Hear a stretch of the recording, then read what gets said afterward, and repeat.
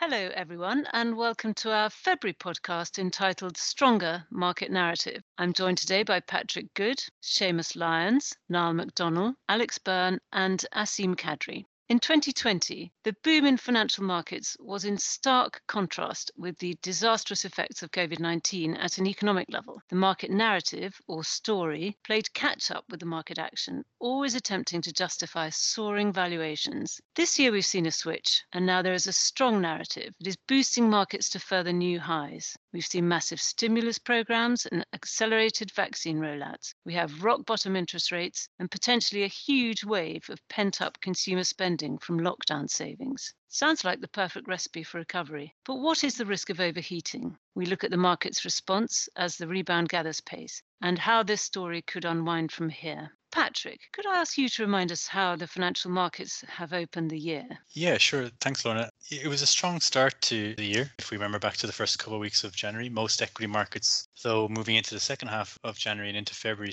began to give back some of their returns as January began to come to a close, and certainly as we moved into February. At the end of January, developed market equities ended the month down by about 1%, and I guess rather positively, we saw emerging markets significantly outperforming, ending January up almost 3%. You referenced the rollout of vaccinations, and in addition to that, there has been lots of discussions around further fiscal and monetary stimulus, which has helped markets to really look forward or look ahead of some of the immediate risks that are presenting themselves in the market today. Certainly, the actions or the results of the Democratic sweep in the US has been incredibly positive, especially for US stimulus stories as well. But it's hard to look past some of the risks that are brewing beyond these positive headlines. And certainly many of the structural risks that existed throughout 2020 still exist moving into 2021. And while markets are focused on the positive news from fiscal and monetary stimulus and vaccination rollouts, these risks definitely feel like they're being papered over with the discussions around fiscal and monetary stimulus. That's interesting. You mentioned the US markets there, and Seamus, the US equity markets have made further new highs, and the NASDAQ again has been leading the charge. Yes, Lorna. So, after a weak patch in late January, US markets are rallying once again. So, the main indices, the S&P 500, the NASDAQ, the small cap Russell 2000, they're all hitting record highs again.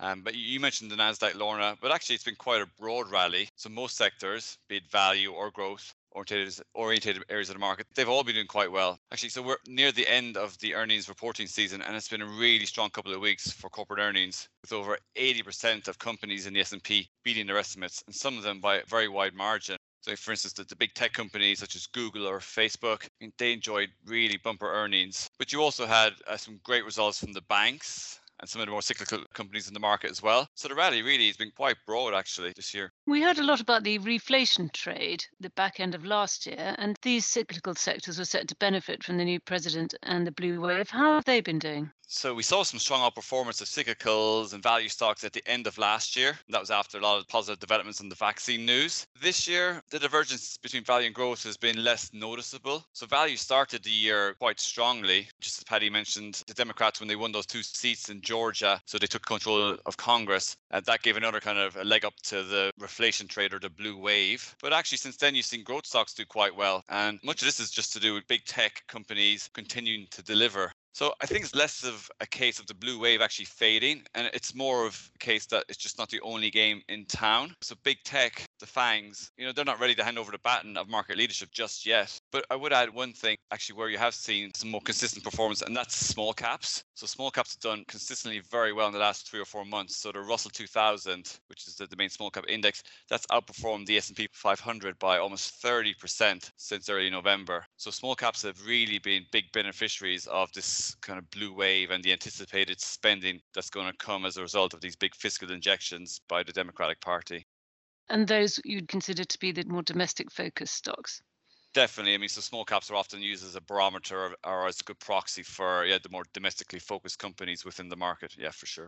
But quite a contrast, though, in the bond markets, Niall. Could you talk us through this rapid steepening of the yield curve? And that is where the yields on longer dated bonds have been rising more sharply than short dated bond yields. Yes, indeed, Lorna. So bond prices have fallen in longer dated government bonds and the yields have risen. So when we've seen this type of yield curve steepening by longer date rates rising, it points to the market pricing in higher interest rates in the future. So central banks will typically raise interest rates to temper an economy overheating and also manage inflation getting too high. So the market is pricing in this expectation that we are getting closer to interest rates rising in the longer term. But I think there's also a dynamic, as Seamus mentioned, on fiscal expansion. So government spending more. The US has gotten through their COVID stimulus package, and there's also a recovery plan in the pipeline, which we've yet to see. But even in 2021 alone, the market has 1.8 trillion in US dollar treasuries issuance to digest. So I think really it's a combination of one, positive GDP and growth dynamics in the global economy, two, pricing in a bit higher expectation inflation, and then three, the increase in supply as governments come to fund these recovery programs to get out of the COVID crisis. Alex, Europe is notoriously sensitive to changing economic cycles. What response have we seen in those equity markets? Thanks, Lorna. So yeah, that's right. It's linked to the global economy. It's a very outwardly looking trader. Its currency obviously being one of the global reserve currencies, and also just the makeup of the main market indices being a bit more cyclically tilted means that it is typically one that reacts quite suddenly or at the brunt end of these economic cycles. The pandemic itself had a pretty sizable effect on Europe. As you remember, it was the epicenter for a long period of time of the COVID crisis at the beginning, which led to obviously European assets underperforming fairly largely in the early part of the pandemic. So since the summer, we've had underperformance from Europe versus most developed and emerging market equities. Until pretty recently, in part that was driven by the UK, which obviously had its own problems as well as the virus. Since Q4 started and year to date, the performance has been slightly better, but it still lags most developed markets, and it's still well behind the drivers of emerging markets in Asia, which have been the stark outperformers in that period.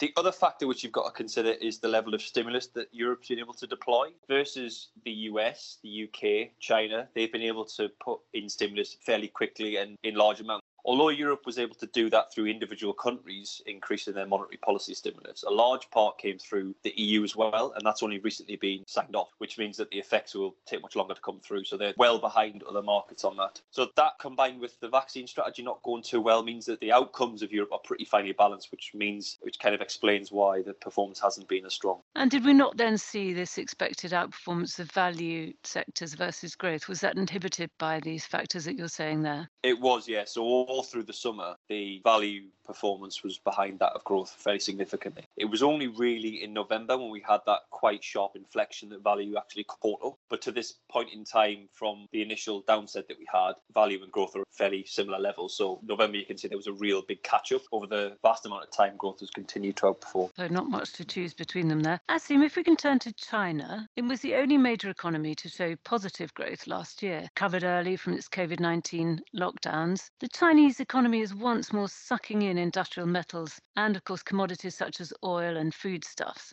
Hi, Lorna. Yes, that's right. So China's economy has continued to show strong momentum. And as you mentioned, it managed to grow on a year-on-year basis last year, delivering 2.3% GDP growth, which really illustrates the strength of the recovery from COVID. So although growth has broadened and retail sales have become positive in recent months, the industrial sector is still leading the way, with manufacturing now essentially back to normal. So that strength in industrial activity, and in particular policy-driven infrastructure spending, has been driving strong domestic demand for industrial metals and commodities. So there was a very strong year in 2020. Has China's equity market fared at the start of this year? The Chinese equity market has had a very strong start to the year. So it's outperformed other emerging markets, and that's really been amid strong liquidity and investor sentiment, particularly in the offshore market. And it's just a reverse of what we saw towards the back end of 2020, when markets were looking forward to a vaccine-led recovery. So in the fourth quarter of last year, China underperformed, and a number of the more cyclical, economically sensitive markets that are more exposed to commodities and were more impacted by COVID, they outperformed after a difficult year up to that point. However,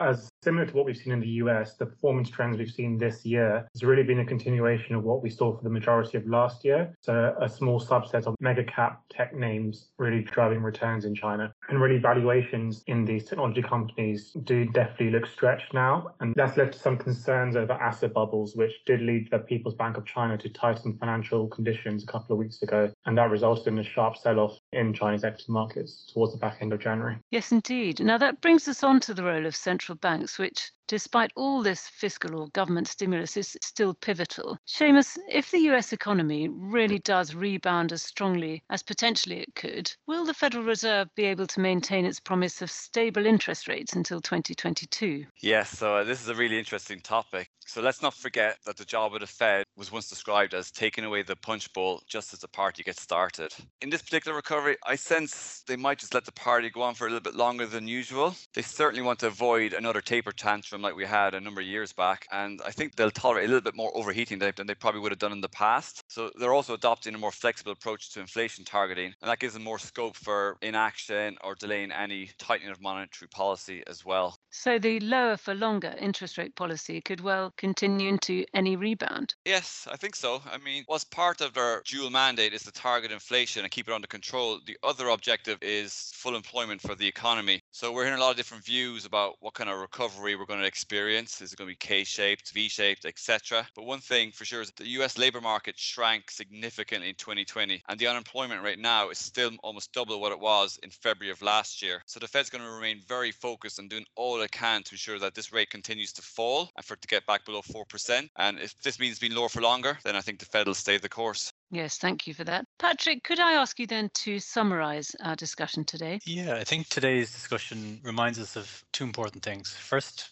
governments and central banks are fully committed and remain fully committed to supporting economies with large fiscal stimulus and effective monetary policy conditions that have been largely echoed by, as Seamus alluded to, the US Fed, but also many of the other G4 central banks, which will give investors reason to be optimistic. Second, January showed us that COVID still remains a risk. New highly infectious strains and the risk that existing vaccines might be less effective against some mutations reminds us that the bridge to the post-COVID world might be longer than we all wish for. So after a strong run in risky assets at the start of January and a recent pause for breath at the end of January and into the start of February, staying cautiously optimistic seems like a sensible position in most portfolios during this still challenging period for investing. Thank you all very much indeed. Thanks, Lorna. Thanks, Lorna. Thanks, Lorna.